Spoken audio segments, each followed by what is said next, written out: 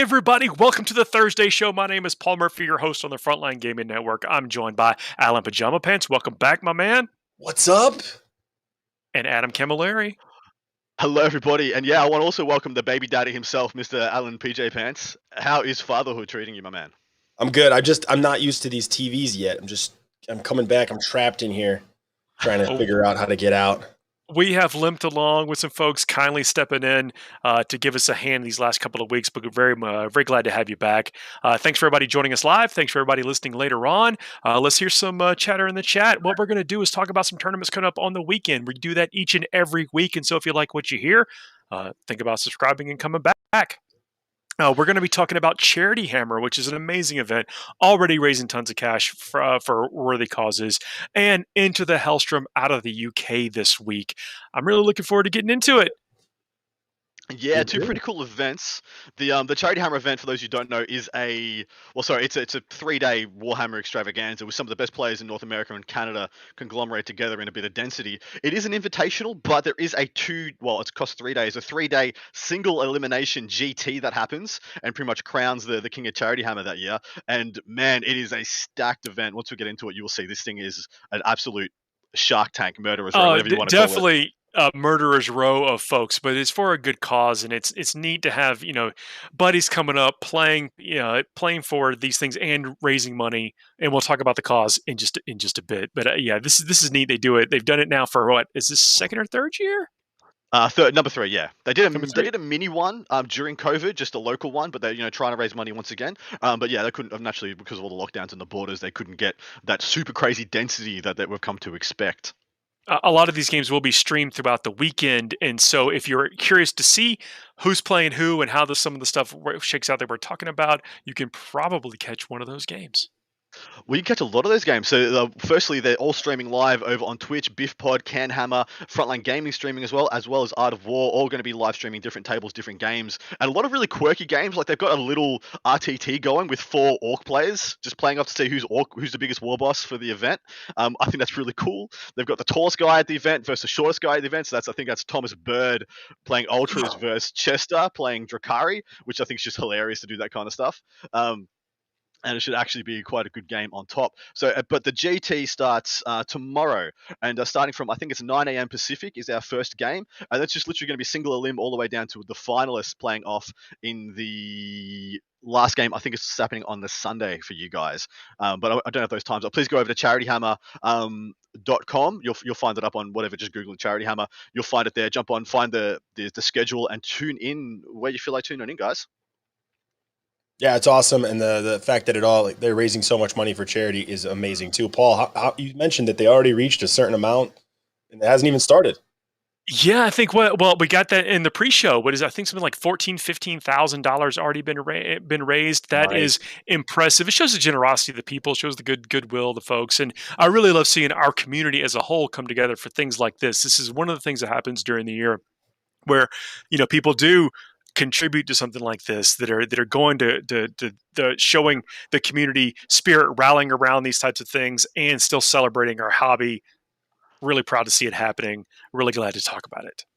Yeah, me too. I think it brings a lot to when we speak about the maturity of our community, that we can do things like this. We can put on altruistic events, for the enjoyment of the players, but to the benefit of the people in the community. And I think this is a great indictment of where our community is at, that we can put things on like this. Hell, 3 years in a row. A great indictment for the BiffPod crew. Well done to them. And the stakes for this event aren't very high. People are obviously going to be having fun with their playing. But we're highlighting it because we know them, and this is for a great cause. Let's talk about pretty competitive people, though, Paul. Yeah. There's definitely some bragging rights and some pride involved in this. Like I completely admit that. The lists are freaking savage, which is kind of like it's got 4 of the top 10 in attendance, and they're all bringing utter savagery. So we have to talk about it. Yeah, but what do they got? What do we have in there? So quick and dirty stats first up. So it's a 32-player invitational, single elimination. We got only 2 AdMech, 2 Hive Mind, 6 Orcs, 5 Marines, 2 Sisters, 4 Chaos, 1 Custodes, 1 Necron. What's interesting there is only 2 AdMech. I think they've done a little bit of self-regulation in there, because I know a whole one of them were going to take AdMech, and then it was just going to be an AdMech on AdMech Snorefest. So instead, a bunch took Orcs and a bunch took Drukhari. And it's really interesting. So only 2 AdMech, but 5 Drukhari, 6 Orcs, for only 5 Marines as well. So there's less Marines than Orcs and only same Marines as Drukhari, which we haven't seen yet. Usually it's like double, triple anything else is what Marines have as a conglomerate as a whole. What do you guys think of those stats? Well, when you're going to be doing some streaming and you want to kind of curate the list you see, and everyone knows, this is not summoning what they're bringing. You might see a little of that at this event. That's why I said, we're not really analyzing this for the competitive side of it, but more of just the just seeing getting a window into the mind of some of these players. But with all that said, I think we're going to see fewer AdMech appear in saturation because people are going to be taken against it. I think in this case, we probably have a few less AdMech, and they switch to playing Orcs because they're fun. But I think at tournaments, we're going to see these Drukhari and Sisters start to bubble back up. Yeah, I'm super excited that Orcs did not get the same codex that AdMech did, and I'm very happy for it, because look at the representation of Orcs now versus AdMech, and the overall opinions about AdMech players and AdMech play, and how it's crazy advanced and how it's too much. I like that Orcs are competitive, secretly competitive, I would even say, and most likely not going to be the next thing everybody chases, and probably not going to get super nerfed. So I'm really happy about all of that. I hope they actually get a buff. I'd love to see Daka weapons become, assault plus the Daka rule. That'd be really nice. Well, a lot of people are speculating. We got the we've seen the pattern so far. We got the Drukhari book, then we got a supplement buffing a portion of Drukhari. We got the Sisters book, something buffing that AdMech book, same again. So we got the Octaria supplements coming out, the whatever campaign you want to call it, and people are assuming that's going to have some Orc goodness in there. And there are some obvious omissions from this Orc Codex. Like there's very little Horde support, there's very little Green Tide-esque support. And I'm of the opinion that's where it's going to be. There's going to be like a Goth specialist attachment in there, and it's going to be, hey, here's how you take your 100 boys, slap them into a super unit, or here's how you take 100 boys with some morale manipulation or whatnot. Because that's really the glaring omissions from that codex. Well, look, speculation aside, I think the codex has some legs of its own, and I'm looking forward to seeing what people do with it. And this is in a tournament like this with all these known folks, there might be elements of their list, even if the little Easter eggs or whatever, little things you could take away and build some archetypes out of. Yeah, look, Orcs still have a lot going for them, and they're very well poised into the current missions, into the current meta. Their MSU, they can really do some trading up. They have a buckload of attacks. You talk about the reasons why Repentia are good. Orcs can operate on the same metrics. They still get die to a stiff breeze, same as Repentia do, but they still go in there and get the work done before they pop. And so if you're working at them like that, you can still get a lot of mileage done. And there's some crazy good units, some sneaky units there. Daka Jets are phenomenal. Death Copters are off their guts. Commandos are just ridiculous value. They're only 1 point more than a boy. 1 point more, guys, and they get like 3 premium special rules on top of what a boy does. I think they're phenomenal. That is. So what about 2 Hive Mind list and 4 Chaos? Alan, that's got to get you jazzed. I can't be more excited about the Chaos. I've missed the Noise Marines. I've missed talking about them. I'm glad to be back today to just make sure I go through some Chaos stuff. That's why I wanted to roll out that invitation to talk about the Chaos and mention Noise Marines before we got too deep into this. Well, we're going to mention them a few more times. For sure. And it's some interesting people who are not playing Chaos. Like Mark Perry's at this event. He's playing Orcs. That is a Chaos player. He's a Chaos and Orc player, but he's a Chaos and Orc player. Well, Chaos big, Orc small. He is an aggressive player. So, and I mean that aggressive play style. He is. He loves to push models across the table into your face, and Orcs, they do it just as well, if not are better than a lot of armies, but certainly just as well. Mark Perry's the best friend I never met. He's running Noise Marines. He's got all the Chaos stuff going on. He's playing the Orcs. He looks kind of like an Orc, as much as a human being could. And I hope he does really well. I hope he has fun too, which is most important. He's a pleasure to play against. The several times I've been able to play against, he's in my region and things. It's always a pleasurable game. But I sometimes I look at his list, and I know lists. Sometimes I look at it, I'm like, okay, yeah. But I love it because he always has success, and so that's what's going to be fun to watch and see how it plays out in these events.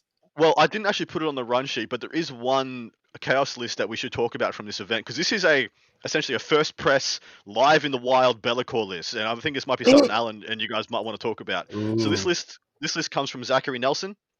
I'll quickly run down what's in there. So Disciples of Be'lakor, already said that. Single battalion detachment, that's the whole list, which I think is somewhere where you can get a lot of power here for Chaos players, because they still have a hell of a lot of power in their stratagem section, but you got to dilute it down a lot with how many CP you start with, because you got to take at least 2 detachments to get a swathe of good options. Starts off with Be'lakor on the HQ choice, as he must. Then he's got the Contorted Epitome and a Changecaster.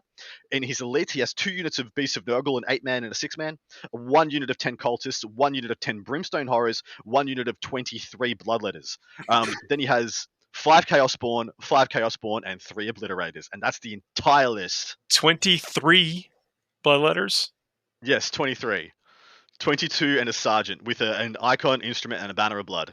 That might just be the hot. That's why he's like, okay, I crunched the math. That's how much it takes to guarantee kill 5, intercessors, blade guard, whatever. And he's just zeroed. Well, you had or you need 8 points left to spend. Yeah.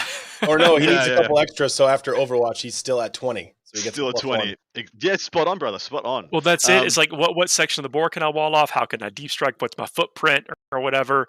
That's the level of play that comes into some of these things. And maybe 23 is that. And 23, very important number to the universe, if I remember. He might be a big fan of Michael Jordan. We have no idea.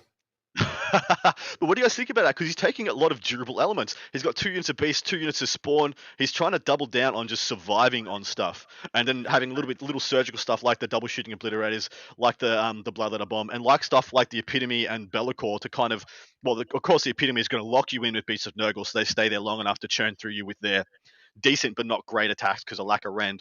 But then he's got stuff like, Changecaster for a couple of smites, plus the Contorted Epitome, plus Be'lakor can do some mortal wounds, but it's really only 1 shooting element in this entire list, and that's what gives me a little bit of pause in some of the matchups that can, it gives me pause versus AdMech. He has good defensive profiles versus AdMech, but I just don't know how he clears quickly. He can deep strike, with things that are important, and I think what he's counting on is that Be'lakor is going to be that distraction Carnifex. Is that everyone's going to shoot at Be'lakor, one because he's gorgeous, and you have to. You can't let him just run around the table and do things. You give it stop that Be'lakor. But what that's doing is giving a time for these other units to choke the field, and then right when you've exposed yourself to move to get everything in position to get targets on Be'lakor, biggity bam, comes down with some obliterators and starts wrecking shop.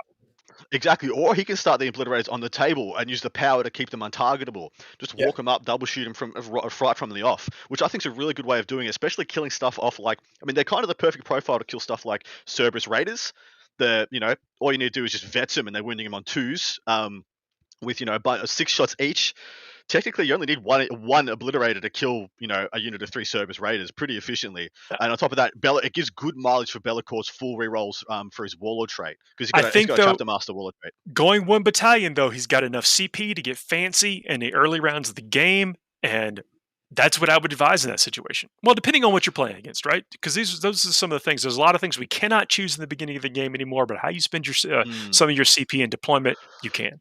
Well, this is what people are saying, and probably Alec can speak to this better. What people are getting excited about Be'lakor is that no actual thing in the game gives you access to the same depth and density of stratagems as Disciples of Be'lakor does.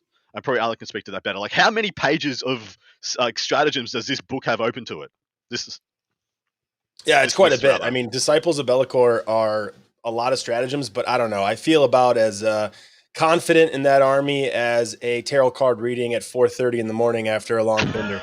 So I don't know if I really put my eggs in that basket, but I mean, if you want to play Be'lakor, I can't really get too much behind the list. I think, Adam, you pointed out a lot of really good, gaps in the list and the approach and the inefficiency or the things that he's lacking. I know Paul is being very optimistic in the sense of, extra CP and being able to play around some of that. But if I was playing Be'lakor, honestly, I'd be having fun. I'd have a Bloodthirster, a Great Unclean One, a Lord of Change, and a Keeper of Secrets, and Be'lakor, run all 5 and have a merry, merry day. Unfortunately, I don't think those things can join the Army of Renown. So you could just play a regular army and just take all 5 of them. And you don't need that army. I mean, that's what I would do. If you're going to go have fun, let's have fun the right way. All monsters. So jumping into some of the luminaries of the scene attending this event, we have, like I said, 4 of the top 10 in the ITC attending. We have John Lennon, who's first, playing Sisters, exactly the same list he played at Lone Star Open. He's just sticking with the good thing. Proven. It's going to be exactly, but the thing is, it's not proven against the Orc Codex, so it's going to be interesting to see how it goes through that pile of interesting interactions. He's got Brad Chester in 4th place playing Drukhari, Nick Nartavati 9th place playing Drukhari, and sticking on theme, Anthony Vanella ranked 10th playing Drukhari. So like John's like a lone island sitting at the top of the pile, not playing Drukhari. Obviously, he knows something I think these other 3 gentlemen don't, and that his sisters are quite good into Drukhari now. But yeah, I want to know how this guy's doing to Orcs. They've got 6 Orc players here. Well, was there any tech? Do you have access to their list that you can see? Was there any teching in their Drukhari? Because the Drukhari have depth. I mean, as we saw more Shredders come in. Shredders work seeming like it'd be a good weapon against Orcs as well. Absolutely. So we went over Brad Chester's list for Frogtown last weekend, and he's taken essentially the same list. And Nick Nartavati's is a very interesting list, very rack based. But I pulled out Anthony Vanella's list in 10th place because he's a gentleman whose list we haven't really looked over yet, and I thought we'd give him some eyeballs. Yeah, let's do it. Starts off with a Dark Technomancer's Patrol, has Drazar, a unit of Rax, 2 units of 3 Chronos, which I think is still where you want to be if you're playing Dark Technomancers. Then he's got another patrol. This one is Cult of Strife. It has a Succubus, a unit of 9 Hecatric Blood Brides with Shardnet Impaler. Sorry, it must be a 10-man. It's got a Shardnet Impaler. 5 Incubi, a unit of Hellions. This looks like it's a 10-man. Then he's got another patrol. This one is... I've accidentally deleted this, so it must be... Never mind, I'll just run it down. It has an Archon, has a unit of Trueborn with what you'd expect, 2 Blasters and the Dark Lance. Then he has another unit of Incubi. This one's a big one. This is a 9-man unit of Incubi, which we don't see all that often. Then he's got another 5-man unit of Incubi. So that's 3, 2 5s, and a 9. Then he's got a unit of Scourges with, like you said, Paul, it's got a Shredder unit in there. And then 1, 2, 3, 4 Dark Lance Raiders. If I had to hazard a guess, I'd say this is either... Poison Tongue or Black Heart, but I'll go and double check while you guys take some. Is that you think that 9-man though is to give some consideration of transport capacity maybe, or is that just you think it's a points choice? What do you think, Alan?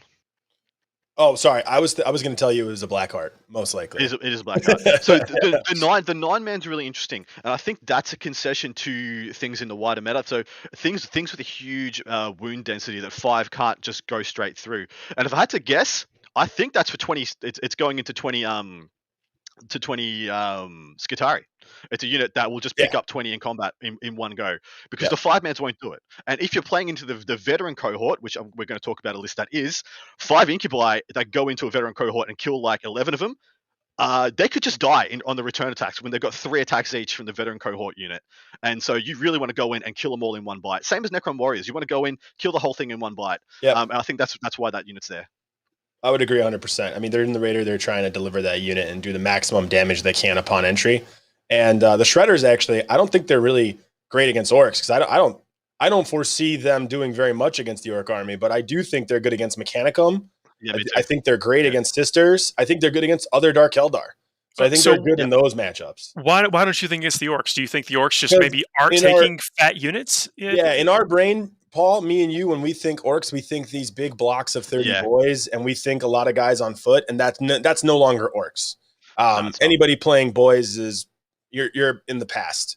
It's not a list anymore, really. I don't anticipate to see those be very competitive. I think Orcs will move into more of an MSU approach, and you'll see a lot of vehicles, a lot of units that are trying to take board control, like Commandos or Storm Boys coming in from Zerv, and they're all min units just doing MSU type of stuff. That's probably going to be the future. Yeah, I'm exactly right. I'm seeing one large unit of Orcs being thrown around here and there by some big Orc players. Some people talking about one unit of 30 boys to just go ham turn one, try and pick up, because they can trade up. They can pick up 60 Skitarii if they connect right. Got 30 Goth boys, just go crazy. But the one I'm hearing talk about most is 20 Beast Snaggers. And for the similar reasons, it's smaller, you can hide it better, has that better strength than the regular boys, still has that toughness bonus as well, a little bit better in combat, and way better stratagem support. Many better stratagems. I could see the Beast Snagga boy unit. The boys, there's just no delivery pattern. So even with Goth boys, like the jump is now a 7. You have to roll a 7. There's no way around it. There's no pluses. There's no changes. 7's a tall order in today's psychic world. Yeah, and really, it's only going to be good on turn 1. And then after that, you're like, meh. Do I really need to call it? I can just call a WAR. I can just call a WAG. I'm mid board. Yeah. If they're alive, even. But Snaggle is hiding in a ruin, jumping out and getting something and tar pitting it with the strat. That is very interesting because they can hold things in combat. So not a bad unit of 20 for sure. Yeah. So back to this list, boys. So what I'm seeing here is I'm seeing one unit of Treeborn with the two blasts and the Dark Lance. The concession for the chickens is what I'm seeing there. I'm seeing the big unit of Incubi, the concession for the 20-man Admech blobs. I'm seeing the Scourges also for the Admech blobs. I'm seeing a unit of 10 Hellions, which is a harassment unit. Do you know what 10 Hellions do? They're very, very, very good at doing a flyby on a Skitarii Marshal and icing that boy. Same thing for the Blood Brides. Go into 20 guys. They don't kill them in one hit, but they don't die in return, and then they lock you down. So yeah, I'm seeing a lot of Admech concessions here, with the exception of the Chronos. I think the Chronos are the secret. I was just pulling them up. 7 wounds, toughness 6, 3+ save, with some upside. That's my anti-orc unit. If you're a Drukhari player, that's the anti-orc unit. There's no real orc unit that can charge that and think they're going to make it with enough strength to hurt the toughness 7 chassis once they get through the Overwatch. They're actually kind of savage in that matchup. I think they're really good. Do the Chronos have any other kind of? No, they don't. The Spirit Probe. Yeah, so they got the Flamers inbuilt, which still get the Dark Technomancer's bonus, and then they got their Strength 5 Blast, I believe, and so the +1 to wound and gives over the Strength 5 limitations versus the Toughness 5 on the Orcs, and then they actually don't have an insignificant amount of attacks when you get into combat. They're not great, but they're not a tiny drop in the ocean. And I think when I look at this, I think this is a really well constructed list. A lot of thoughts gone into it, and it's really taking the best of. It's actually just taking the best of everything. One of the best of everything, with exception of the Chronos having 2 units there. What do you think, Alan? I agree. Yeah, I think it's a very well thought out, very well fleshed out army. Obviously we wouldn't have seen this back in the day when Dark Eldar was just how many flamers can I fit in my army. But post FAQ, in a balanced codex, I think this is a really good approach. And honestly, the best thing is that it's kind of easy for people a little bit right now until orcs kind of get going. What's good against Admech is good against Sisters. So you're kind of in the same ballpark with those two. And, you're seeing flying vehicles in both. You're not seeing too many, but you're seeing some, in both lists. You're seeing a lot of troops out and about in both lists. You obviously, the interaction is a little bit different, with one being more about closing the distance and the other one more about being shooting. But overall, the approach that you're taking, anything you have that's good against one is good against the other. And we'll see what happens with Orcs. Orcs is going to be interesting. But I think this list is definitely tooled for Admech and for Drukhari. I don't think that Anthony is really thinking about Orcs right now, but I think those two, he has a game plan for him. Yeah, spot on. Another one, the fact that he's diversified so far makes him quite good in the mirror match. He hasn't watered himself down and letting one portion of his army get isolated in the mirror match and just taken out. I actually really like the big unit of Incubi in the mirror match. I think it's quite saucy. He's a true toolbox in the mirror match, right? So he can figure out exactly how he wants to do that work. But yeah, I think it's really good. Beautiful. We have another list to talk about here. This one is the one I'm dreading. This is the list I've been waiting to see, waiting for it to rock up. I've been thinking, how many more weeks do we get before we have a true veteran cohort build-around list? And this list is being taken by Danny McDevitt from the Frontline Gaming Network, and it is a list of utter savagery. So this is going out of the Book of Fire that has the upgraded Skitarii in it. Yeah, and he's gone deep into that rabbit hole. So he starts off with a battalion. It is of Styges. It's a Styges battalion, guys. Already off the beaten track, but this Styges are not bad. It's got Sorry, Adam, you cut out for a second. Dude, Styges are phenomenal. Yeah, I mean they're a close second. They when you're looking just pound for pound power at Lucius versus Styges, Lucius is a little bit easier to play. It has that overt advantage. There's nothing covert about it, and Styges is just one hair behind it. And so, let's hear the list. Agreed. And yeah, this thing is insane. So it's got unit of 19 Skitarii, unit of 19 Rangers, unit of 19 Vanguard, 9 infiltrators, 10 Rust Stalkers, 2 Iron Strider Ballistari with las cannons, 2 more with las cannons, and a single unit of Cerberus Raiders. And do you want to know how this works?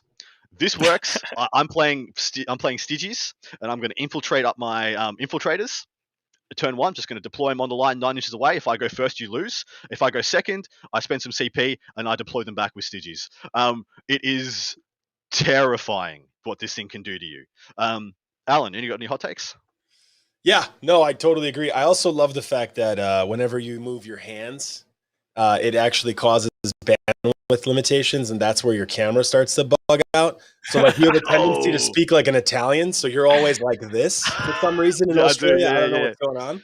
So it's pretty yeah. hilarious, by the way. I'm just Okay, laughing all at right. myself. Hands are staying flat on the table. Come on. Yeah. Yeah, it's just the fast motions. Adam, your hands are the only thing faster than your mouth. Too But animated. the list is what can I say? I mean, it's broken. It needs to be fixed. Mm. It's the worst. I don't know how it got past playtesting.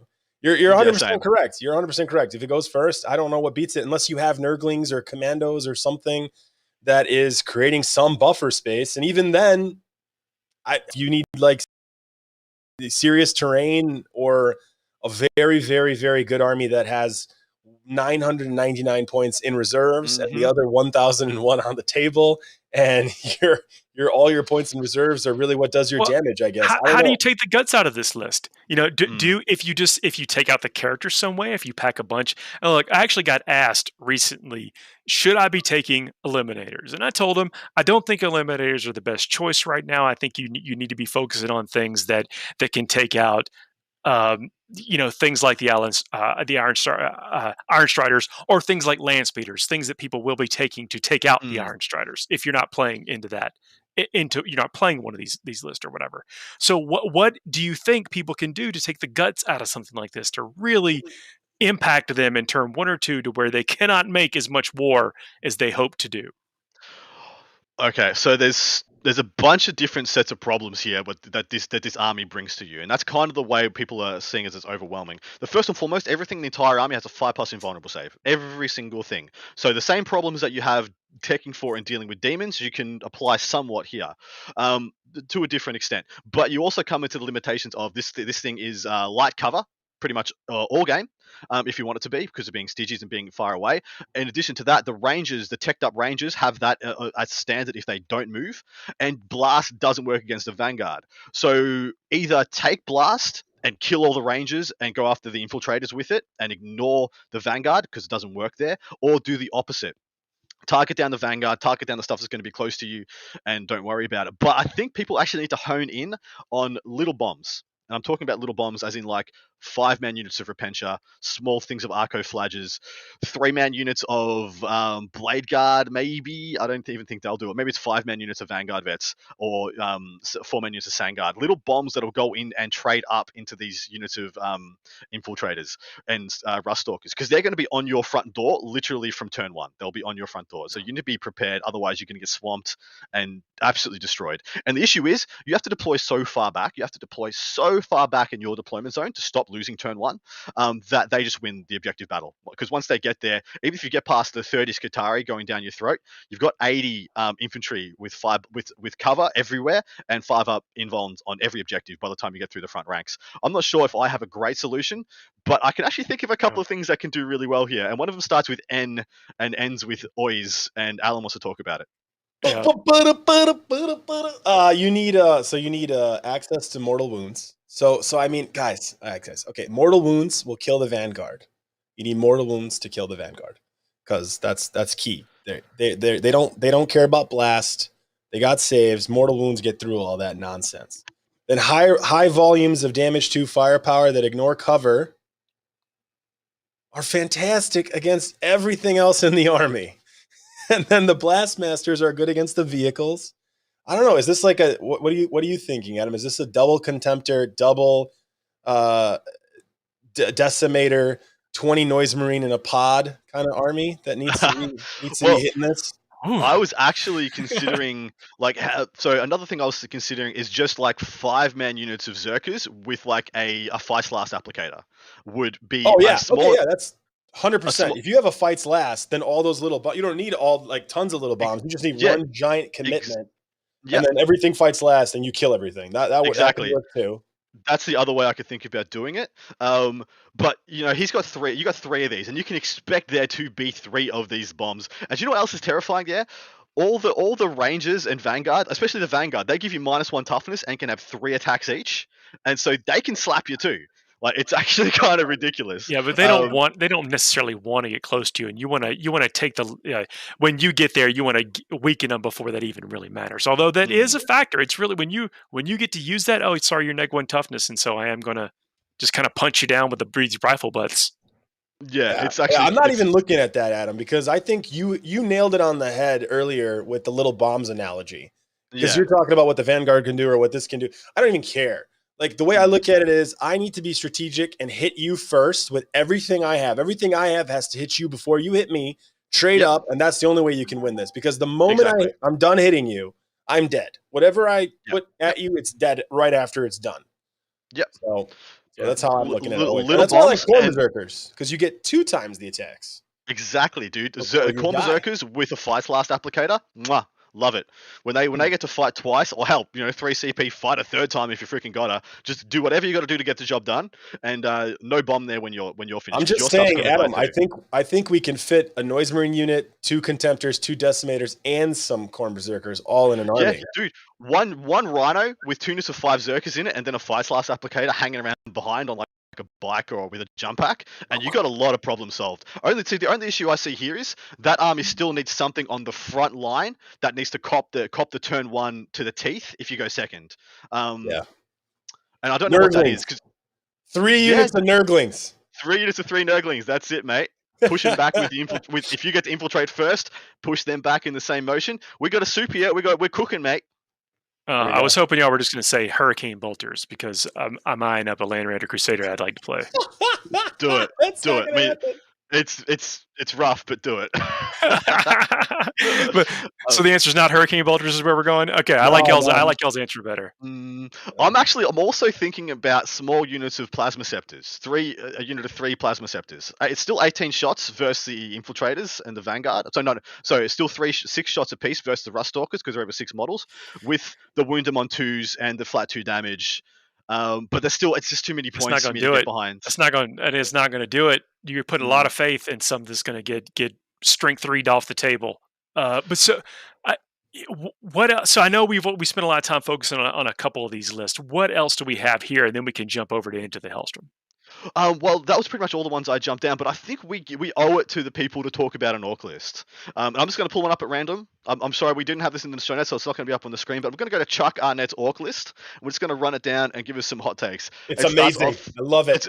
Exactly. This is the one I love the most. Evil Sons Patrol, Death Killer Wartrike, 10 boys, and then he's got with their truck boys, by the way. If you don't know what truck boys are, I'll get one of the other gents to explain in a moment. 3 shock jump dragsters, 5 death copters, and then he goes into a Death Skulls outrider. This one has a Mega Armor War Boss who's actually just going to be unkillable. He's literally a boulder that is just going to roll into you. Then he has 2 units of 5 commandos, 3 single Rucker Truck Squig Buggies, 2 units of 5 Storm Boys, 2 trucks, a Snake Bites control with Mozrog, which is the big boy on the special character on the Squigosaur, another unit of 10 truck boys, and 2 units of 5 Squighog boys.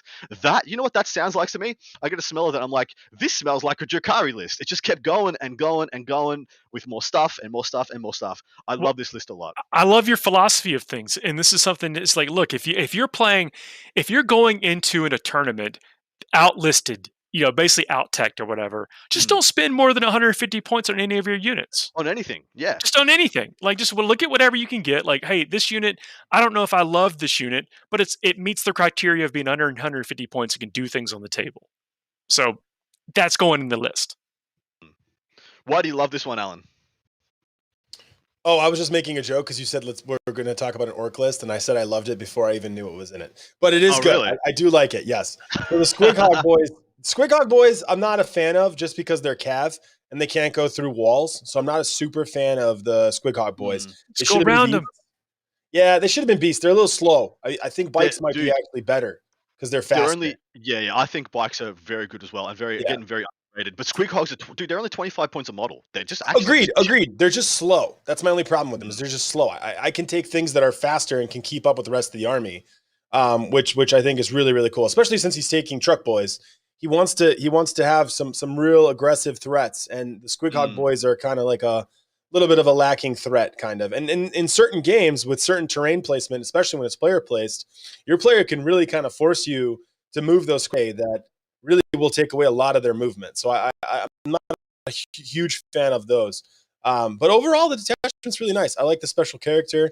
Mozrog is amazing. Comes back to life. He's just absurd. He's broken. Such good value. I think the sneaky thing though is with relics, the regular Squigosaur on a beast is maybe better than him with some of the relics. You should look into it. Yeah. So I only see him taken now, what the people have been talking about, when you just don't want to fork out any more CP. Because this thing is already 3 detachments. He's starting with 5 CP, and essentially Mozrog I think he's 20 points more than the other one, but he essentially comes with a Waller trait and a relic already, and so he comes as a package built, and you don't have to put out another 2 CP to give him a Waller trait and a relic. Yeah, I could definitely see that. Yeah, that's the concession I'm seeing people make there. It's interesting. He's got the 3 tuners to Truck Boys and then the Truck Boss, which I missed. Sorry, on the Mega Armor War. Gotta have a Truck Boss. Oh, absolutely. He's just going to drive that truck.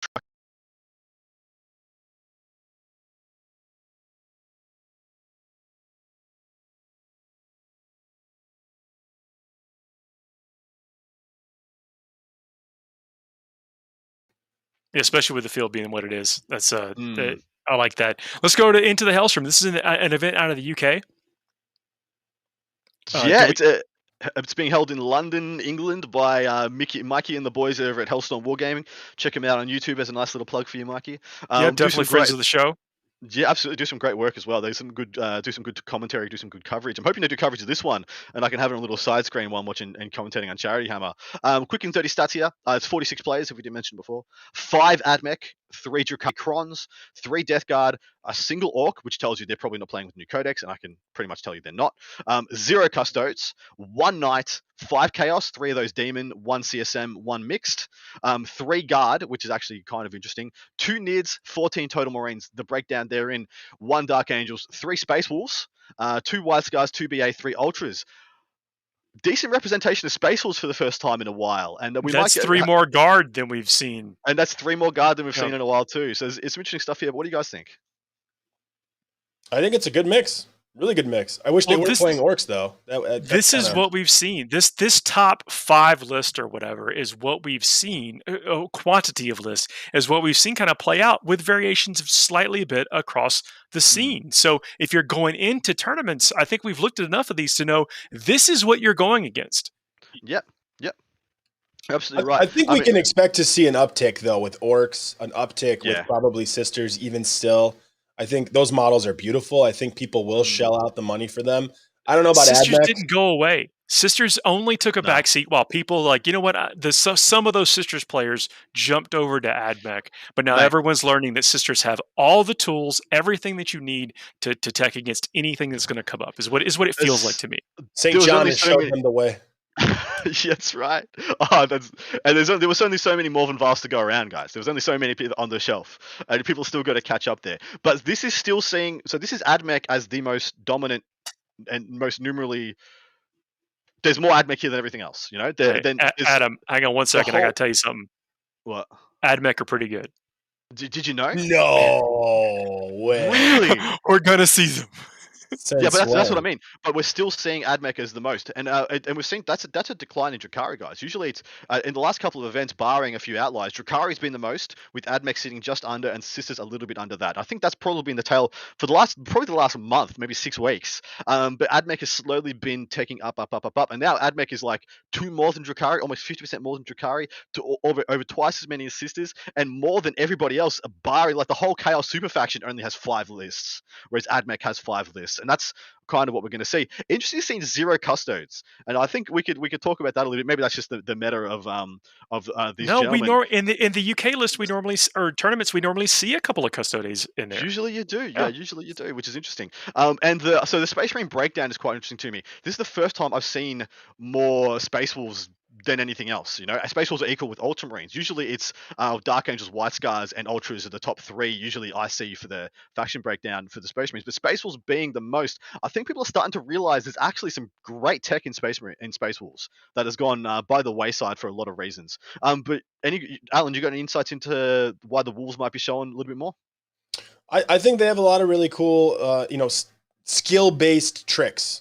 And the interactions they have with heroic intervention, the interactions they have with, some of their special abilities with the sagas, I think they just appeal to more people. I think they're probably a little bit more fun there than the boring old Blood Angels. Well, I love what you said. Well, hey, I don't love that. You tricked me. He got it in there, man. He got that little shiv in there. Tricked me. Snip it. Clip Guard it. was down. Guard was down. Shiv in the rib. Got it between the ribs. Oh, I feel so bad right now. Stuck it right in there. Oh, you're savage. But what you said about heroic intervention was brilliant. The next thing you said was dumb. But heroic intervention, is that something that's going to what they feel maybe giving them a play against some of these tricksy AdMech stuff? Mate, 110%. And Alan's spot on that. No 5-man unit of Storm Boys can walk up and take your objective away. And just be like, oh, toe in, objective's mine. Oh, sorry, brother. This chaplain you thought was just here buffing guys. 6 heroic intervention, you're dead. Yeah. This guy in Terminator armor runs over there and just mauls. Just yeets, he fly kicks. They have a little bit more of fight last than any other Space Marine army as well. So they can dish out a pretty good fight last army with a pretty good rebuttal in close combat, and with heroic intervention in that mix. I mean, it's just a really good soup of amazingness there. It's technically Mortal Wound Generation. I mean, you mentioned Mortal Wound Generators, and Space Wolves can do that too. Yes, they can. They don't have a bad psyche tree by conventional, like, modern standards. Actually, quite good. But I've got 2 lists for us to talk about today, and these 2 I've just plucked out from obscurity because I want to talk about it. Manicheema's coming to this, guys. If you hadn't heard, for the 3rd week in a row, Manicheema's bringing a list. It's exactly the same as the last one we took. We're not going to talk about it because whatever. We already talked about it today. But I pulled out an Eldari list. Turn 3. Oh, savagery abounds, Mr. Pajama Pants. The first one I picked out was Mr. from John Hainstock, and this is an Eldari list that I actually really liked. Big fan here. All right, starts off with a battalion of Frozen Stars, which I think is a very good option now for Harlequins. Possibly, I think it's better than Soaring Spite for my taste. 2 Troop Masters. One of them is what you'd expect, being the Twilight Fang Master. 1, 2, 3, 4, 5, 6 5-mans with fusion pistols and embraces. A couple of them, two of them with fusion pistols, 4 of them just 5-mans with caresses and a couple of embraces. Then he's got 2 units of 2 Haywire Cannon Skyweavers, and then 2 Starweavers for the fusion boats to play around with. So not the 5-6 fusion boats we've been seeing in some places, because the rest of his points are in an outright attachment. This one is Expert Crafters, Masterful Shots from Craftword Eldar, Farseer with Guide and Doom, a Warlock Conclave with Quick and Restrain, and then he has 1, 2, 3 units of 3 Shining Spears. Ooh. And a single unit of Swooping Hawks. And then he's got 2 Night Spinners to round it out. And I got to say, this is possibly this is a phenomenally good list for this man. I like this list. When you were going through the Harlequin part of it, I was like, man, I feel like it needs a few more bikes in there. Yes. And I was calling the Troop Master the Great Harlequin. That's why I was stuck in the 90s when I was in a conversation before. But when you got to the Eldari part, I'm like, ooh, this is what is going to do it. Those Night Spinners, out of line of sight shooting, being able to get in some free wounds on things. Yeah, this is good. It really comes together when you add in the Shining Spears. It really rounds it out nicely. It's not just Harlequins in boats. It's not just Harlequins on foot. It's Frozen Stars. So those 5-mans, all of a sudden, you soup them up with some CP, they start to be those little bombs that trade up. And exactly the same thing with the Shining Spears. Each one has Skilled Rider, which I believe is the extra invulnerable save. I can't remember. Is that what that is, Alan? The Skilled Rider? Yeah, I believe so. Yeah, it is. Yeah. So they become, all of a sudden, they actually become quite a nuisance to take care of. But what do you think about this one, man? I don't know. Every time I look at one of these type of lists, and I've seen similar lists in the past, I do think I like the breakdown he has here with the Eldar. I think he did partner the Harlequins with the Eldar very nicely. I do like the mix there quite a bit. Not as much as I like some of Sean Naden's stuff, but I do like this one quite a bit. But every time I look at it, I just think, man, Noise Marines would be really good against this. And I feel like they would just pick all this up really, really, really fast. They are a good answer for things. I mean, I'm just saying. I don't know. I do worry about his delivery for some of the troop units. I know he has. You said he has 5, right? But I only heard 2 transports. Only 2 transports. So he's got some stuff walking. If he's doubling up, I don't know, how much room he has. Well, those are your No, backfield things. He's got so much that moves forward. Like I love the spears and everything because everything is like, oops. Paul, those spears are hiding until they can strike, and then after they strike, they're most likely going to die. Oh yeah, but they're going to scoot up. They're going to be behind that whatever that middle rank of terrain is or something, whichever you're playing on. They're going to be hanging out in there. So everything is moving up. So you need a few walking folks just to kind of dirtle around in your backfield for when those objectives or secondaries are relevant. I actually quite like 5-man troops as that unit that sits on an objective or a one that's just outside the deployment zone. Because with the advance and charge, people just forget that, they think, I'll tow onto this objective and I'm not in charge range. And like, sorry, bro, you're like in like 5-inch charge range for this unit that you can't see and you forgot was here. And so I like them for that thing. But I was wrong. They have 6 units of Harlequins, guys. 2 fusion units and 4 units that are probably going to be walking. So yeah, that is a few more than I'd prefer to see. But even then, like, I think that the Shining Spears make up for that shortfall. But you're right about the comparison with this and like a Sean Naden build. And I mean, it's really hard to compare anybody to his builds because literally only he makes those work. They don't work in anybody else's hands. But this is a good linear. What you see is what you get. It's going to perform pretty damn well. Eldari list for my taste. Well, if you just think about it this way, I like spending my points. If I'm going to spend points in a unit that I hope to stay in my backfield and hold an objective, I want it to be still efficient or try to make its points back while it sits in that backfield. So like Dark Reapers with an Exarch are making their points back even though they're in the backfield.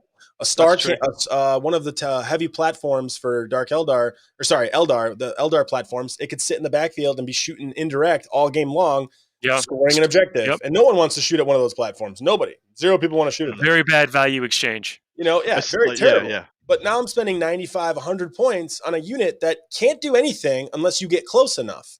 And to be honest, once you do kind of get close, and if you're not completely inept at playing the game, you'll just shoot them and they'll die. So, I mean, like the idea of like, I like when someone forgets that they're here. That doesn't happen for me very often. I don't know. Now, Adam, once you're 3 losses in an event and you're in the bottom tables, maybe it's happened more often. I don't know. I'm not sure. But I don't see that very much. He's got all this vim and vinegar or whatever. Yeah, absolutely. I'm going to get Peter the Falcon to pull up your stats, mate. I'm going to put you to shame. All right. We have one more list to discuss here, and I really want to pull this one up because we haven't. Let's do it, and then we'll get into the fight over Pedo. We have literally never done a Tyranid list breakdown on this show, and I thought it was about damn time. And this is like a holdout for this archetype, and I wanted to talk about this from Jonathan. He's coming back around, going around the horn. He's past the channel he wants to watch and come back around. He's going to get. This is Jonathan Phipps. It's a battalion. Starts off with a custom hive fleet, adaptive exoskeleton, hypermobolic acceleration. No idea what that does. I'm assuming hyperbolic acceleration. They move more gooder or something. Adaptive exoskeleton. I think it's a 6-up invulnerable save is what I think it is. The Broodlord. He's got a Broodlord, a Neurothrope, another Neurothrope. Then he's got 1, 2, 3, 4, 5, 6 units of 30 termagants. 180 for your eating pleasure. A single Lictor, a unit of 3 Venom Thropes to give a bunch of -1s. Then he's got a patrol detachment, this one of Kronos, another Neurothrope, that's the 3rd one, a unit of 10 Termagants, a unit of 10 Dermagants, that second unit has Devourers, another unit of 14 Termagants, because, I don't know, you had points, and then a unit of 6 Hive Guard, and that's the whole damn list. Okay, the hypermetabolic acceleration unit with this adaptation when it advances, you can re-roll the advance roll. Correct. Paul, before Adam asks me what I think of this, what do you think there's a unit in the game that would really like to play against this? Is there a unit in the game that you think would have a good time? I don't know. I'm just curious if you know of one. I mean, I think they make a lot of racket. I think they're called racket Astartes. Yeah. They're called mute Marines. They're called silent Marines. Only nothing but base players. I was totally anticipating Paul to drop Sanguinary Guard on me. Sanguinary Guard. They do love to play against everything. But, yeah, look, this is. I'm not going to beat around the bush. This is a Noise Marine's like wet dream, right? Like this matchup. Yeah. but look, I just wanted to have this on because it does. Like Nids are getting no love at the moment. I'm like, holy crap! Someone's trying to make the Gaunt Carpet still a thing in this edition against all knowledge, all convention, and all reason. Seriously, believe me, I don't want to make it sound like I was throwing shade. It's actually just funny to talk about it, and it's nice to see these kind of old school things resurface. And I will say that the game is very killy and has lots and lots of shots, but there still may not be enough to get through all these things in turn one or two. And if you can get a lead, if you can get ahead on points, then you can coast the rest of the game. Well, so I think about some interesting matchups. Like you think about John unit of OBSEC, the whole list, one unit of OBSEC. You know, this thing gets the jump on you. You can just not have enough time to get the game back on your terms. You don't have a huge amount of close combat. Like you don't have the ability to kill 60 termagants in combat in a turn. You can do 30 like sitting on your hands, but 60 with an invuln save is actually annoying, especially if they're -1 to shoot. If you make a mistake, if you switch target priority, if you get you feel like you need to switch, you not burn one completely down and go to the next one, you've basically wasted about all your turns, and this player is on you. Now, the other thing I usually in past lists, you'd see one pocket aggressive unit. You'd see like one unit of Gene Stealers just play defense. You put like your meatiest unit goes into the line and they just take it out. The one unit that will go in, like let's say they have one unit of 10 infiltrators that literally will pick up 6 termagants. You can send a unit of Kraken Stealers in, go solve that problem. It's interesting this one doesn't. He's just like literally tripled down. I should really call this guy, like, instead of Jonathan Phipps, I should call him Justin Timberlake, because he's trying so hard to bring sexy back, but it's just not he's got there. 235 gaunts. I like that joke, though, Adam. That was a good joke. I like it. He's trying really hard, really hard. I like the Hive Guard, though. The Hive Guard are good. That's kind of sick. He's kind of relying on them, I think, to take out that main unit. So he's got a bunch of smites. He's got a decent smite factory with the 3 neurothreats that get the rerolls to smite and stuff. Rerolls to cast, I think, on the ones. But the Hive Guard is literally his only CP sync. He's going to sync every CP he's got into making those Hive Guard like crazy good every turn. He's got 6 of them. He is not playing. No, he's not playing. They're going to double shoot every turn. They're going to reroll 1s for standing still with Kronos.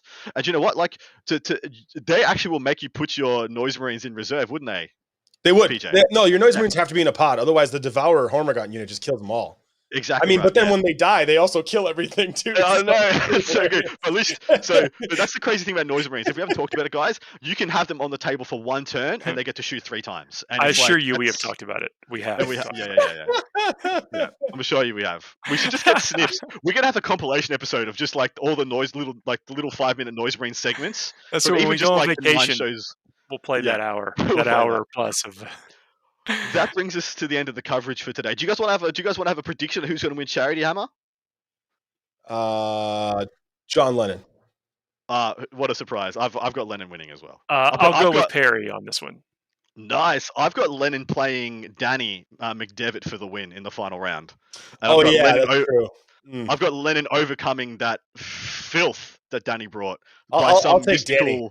I'll take Danny. Yeah, that's an incredibly strong list. We have the Broker's a Joke list versus the man whose literal year it is. Like, it's John Lennon's year right now. I don't know, man. I think John Lennon, Sean Naden, and Brad are the 3 guys in the running. I think it could be all of their years. I think it's going to come down to LVO. I think they're all really close, so we'll see. It's unfortunate that Sean had to, I think what I heard was Sean kind of decided not to get the points from the Lone Star because of the misrepresentation of that rule, which never impacted any of his games. But I mean, that's the gentlemanly thing to do. But that does suck for him because he did earn that second place. Let's jump to the Fuego Rapido and close this show out. Let's do it. Let's do it. So the Fuego Rapidos, we give ourselves 2 minutes to run down a series of topics. Once the clock runs down to 0, we stop talking about it and move on to the next one.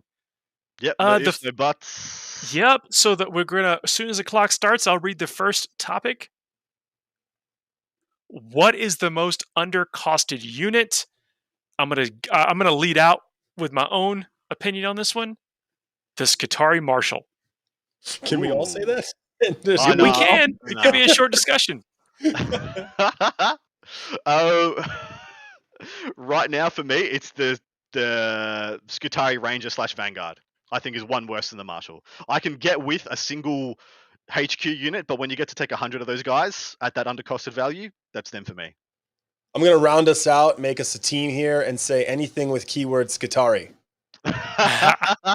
Thank you. Just staying on brand. Fair enough. We can close this and now move on to the next one. Best part of going to 40K tournaments. Alan, let's start with you. Yeah, I best part of going to a 40K event for me is definitely the dinner, the dinner after first night, or the dinner after the event's over if it's a one day, and just hanging out with friends and catching up and seeing people, and what we can't do with COVID. So that's what I miss the most, more than anything, to be honest. Adam, what you got? I miss my mates. I miss my mates a lot. I miss Yeah. my mates terribly, and yeah, not being able to see them talk absolute garbage. Like I miss the crap talk. Like I was gonna swear. I miss the just talking garbage with my mates, zoning out. Can't remember what we talked about, but somehow we talked for 6 hours, and I go home with a smile. That's what I miss. I'm going to echo that, and this is one thing we probably talk about as much as Noise Marines, and that is the culture and the camaraderie at these events. And Mm. then when you're walking in there and you're in line and you're seeing people, you're looking down the line like, "Yo, man, remember that game?" Or "Yo, I ran into you in the hall last year." It's the best part of these things. You don't often remember the scores of every game, but you remember who you were with. My next one, I'm gonna double down and go for a second round Yeah, because we've got some time on the clock. we got Is 45 seconds. putting a unit I've never like. So when I paint a model or paint a Oh unit yeah, that's for great. an event and use it for the very first time, like Oh, the first time I beautiful. roll some dice for it, first time it gets me points or it pops off, it always feels sick. You know what I used to do a Indeed. long time ago, since we have more time, Adam? If I had a sergeant, a veteran sergeant, like do really well in combat, like do something unstatistical and like beat someone Yeah, bad, or like a grot, I would build a banner for them for their next game. I So love. I'd like Dude, I make used a to. little banner and Oh, I'd put the name of oh the yeah. person they killed or what they did, and Mm. I'd come to the next event with that banner on. I'd remind them, be like, "Hey, Jason, look, it's got a banner for when he killed your war boss." Like I love that stuff. And, That's so and this good. is specific to Chicago. Portillo's. yeah, It's the best Portillo. part of thing to go into. Oh, they're So, expanding now. They're expanding like uh, place you wish you had a 40K, or that we wish had a 40K event. oh, Adam, we start with like a you. big one. Yeah, like a big old Oh, tournament. You could go there, you travel to, and then play 40K. oh, I have so many options. Go to Alan. Let me have a think. Yeah, this one's kind of tough. I would say for me, probably Japan. I'd love to go to Japan. Yeah, I'd yeah, love to yeah. Dead play set. in a That's the one. 40K tournament in Japan. I've been to a lot of countries playing 40K, but Japan is not one of them. So I'd like to go there. I'd like to do. I don't know if this is place specific or whatever, but like someplace on the on the top of a mountain. Maybe not on the top. At least you're in the mountain range. See some Mm. cool tropical mountains with waterfalls and that stuff around it. That would be awesome to play 40K in some place like that. You would have loved the boys. Yeah. Oh yeah. They do it up. Yeah. Mm. Okay, so I have one, and this is a big wish list. So there is already Cruise Hammer. I was gonna say Mars. I want Cruise League. I want a 1 month cruise like down the whole coastline of some awesome country, and you have it's a league. Like you play like a game or two, like every day or second day, and like yeah, yeah. I'm that thirsty. It's, it's where you can't not get away from it. You're gonna Yeah, make yeah, up for yeah, yeah. all the lost Just time. just me and every other player who wants to be there with my whole. So All right, Australian. shut up. It is. It is. Oh, okay, we're going to that. So the best 40K event experience you've ever had. This is tough. This is so, especially doing as long. At an event and got a lot of handshakes afterwards. One of the first competitive event I ever went to, I got best new player, and then everyone was just stoked. Just seemed like I just got enveloped in the community. Everyone wanted to shake my hand and say g'day, congratulations, great to meet you, welcome to the community. And I suppose that was the best bit because I just went like from a guy who just rocked up to have a go to being part of in like an instant. Yeah, for me, it's probably War Games 2009. Before Austin became what it is now, Austin, Texas, probably one of the Yep. coolest cities ever that I never got a chance to live in. And now it's totally different. It's not the same city as it was back then. And that War Games Con specifically was amazing because there was just great people there. Nick Rose, Ben Moley, Mitch Tucker, Tony Malave. We all went out, had a good time on 6th Street, and had a good time at the event as well. And it was just a really good group, both at the event and after. So that was my favorite event. That's what kind of sealed it for me for 40K. When I was meeting new people, and then you continue to interact with them, like I was talking about over the years, and you share these stories, and just this collection of things and experiences that you then get to relive a little bit of every time you see them again at the next one. It's like there is a ton of tournament players, But there's only so many of us, you know. And then as we do this for the years, you get to run into the same people in different parts of the country, and knit all that fabric together. I love it. Mm. Who was your 40K hero? This is an interesting one. Ooh, that's actually hard to answer. Oh, it It easy. is. Ben Molly. Ben Molly? Okay. Why? Done. What is it about him? I need some The dude's context. just awesome. I don't know, man. He's amazing. Everyone I mean, everyone that knows me brilliant. pretty well says I have a man crush on Ben Molly. So it's probably true. He's just a really cool dude. I don't know if you ever met like a very humble, down to earth guy who's secretly a genius but never actually like says it or makes you think that he thinks that. And it's just really cool. Shares things with people, like tries to help everyone he meets, like just a genuine dude, and just a really cool guy to be around. Plus, we like some of the same stuff, well, most of the same stuff. So when I was coming up, he was the guy winning all the tournaments. He was like the big name in 40K when I was younger, much younger. I was trying to be more like him. So that'd be my pick. Brilliant. Paul, you want to go? I'm still. Yes. No, it's such a tough question. I just met some people that have taught me things that may have really almost like nothing really to do with the game, but but everything to do at the same time. Folks like John Wolf, John Wolf, from the War Games. I mean, these met people that I gamed with either at the local club level, people that helped me cut my teeth in the 40K competitive scene and got me better. The people that blew up my Rhino on the practice game before the first grand tournament I went to, I'm like, you know what? Everybody's getting jump packs. No more Rhinos in this whole stupid army. They've taught me things, and those are the people that I consider like real heroes to me, mentors, in that sense of it, that definition. John Wolf's a great guy too. Good mention. I've got two: Joshua Diffie and Paul Murphy are my two kind of 40K heroes. Paul Murphy, because he's so sweet. I kind of left it to the end, so I didn't have much time to sop up. Yeah, cool, easy, done.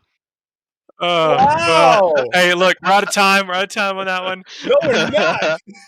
How good is Age of Sigmar 3rd edition? I'll let you guys go first. I have no idea. I hear it's good. I hear it's very nice. I hear I should play it, but I haven't yet, so I don't know. So hear people talk about the rules. They get to refer to like clauses like, well, if you just go to 10.1.2.3 or whatever, you're going to get the exact answer that you want. And they have amazing models. So what's not to like? Decent. What I can tell is good rules, great models. The models, like literally the disparity in how good every single AOS model is to how kind of absolute Dunstown, 20 years old, like Fire Dragon-esque, 40K models are now. We're going to go over time on this one because I want Alan to be able to properly educate us on this. I mean, I just got the book because speak of the devil, I had a call with Ben Molly when I had my daughter, and he mentioned that AOS was really good. So I picked up the new book and I started reading it because I have plenty of time, and it's amazing. It's really, really good. I love the changes to the rules. I love what they've done with monsters. It's kind of hard to explain unless you're like in the game, but the new 3.0 rule book. You got 40 seconds. Let's go. Well, the new 3.0 rule book is amazing. I recommend everyone who's into wargaming at all, like go pick it up and read it at least and see if you want to play it. I think it's really, really good. I think it's very clear that Games Workshop has two teams that are completely independent, one running AOS and one running 40K, because this book is amazing. It is published really well. All of the little tabs are really well. Like the app is good. Everything that I have complaints about on one side is good on the other side. I just wish more people in my area played AOS. That's the only problem I have. But if we get the word out, maybe more people will play, and then we won't have that problem. We'll get you on a podcast talking about Age of Sigmar 3. I want to know more about it as well. I like this enthusiasm. Yeah, it's awesome. My curiosity, man. Like, cause all when I see a range of models that I want to paint, all I need is like someone to suit me up for the game, and then someone to play against. And I'm this tiniest bit of encouragement to get very, very good. Very, very good game. Very balanced game. You'll have fun. That's it. Wonderful. Oh, well, if you watched us live, thanks for tuning in. I don't think we had the chat going this particular time, but you can leave some comments. So if you are on YouTube and there's a place to leave a comment and you want to interact with us or tell us how wrong we are or tell us how wrong we got the last show's tournaments with calling the winner, We want to hear about that because I think that's interesting because, some of this we're just we're not guessing, we're looking at the data and seeing how it plays out. But hey, we can be wrong, and this is a dice game. If you are listening to us in one of the podcast aggregators, please leave us 5-star reviews. That is an absolute zero cost way to interact with the show, and it helps other people find us. And so they can also at one point in time tell us how wrong that we are. Love your work, gentlemen. Thank y'all very much. We'll see y'all next week. Good night.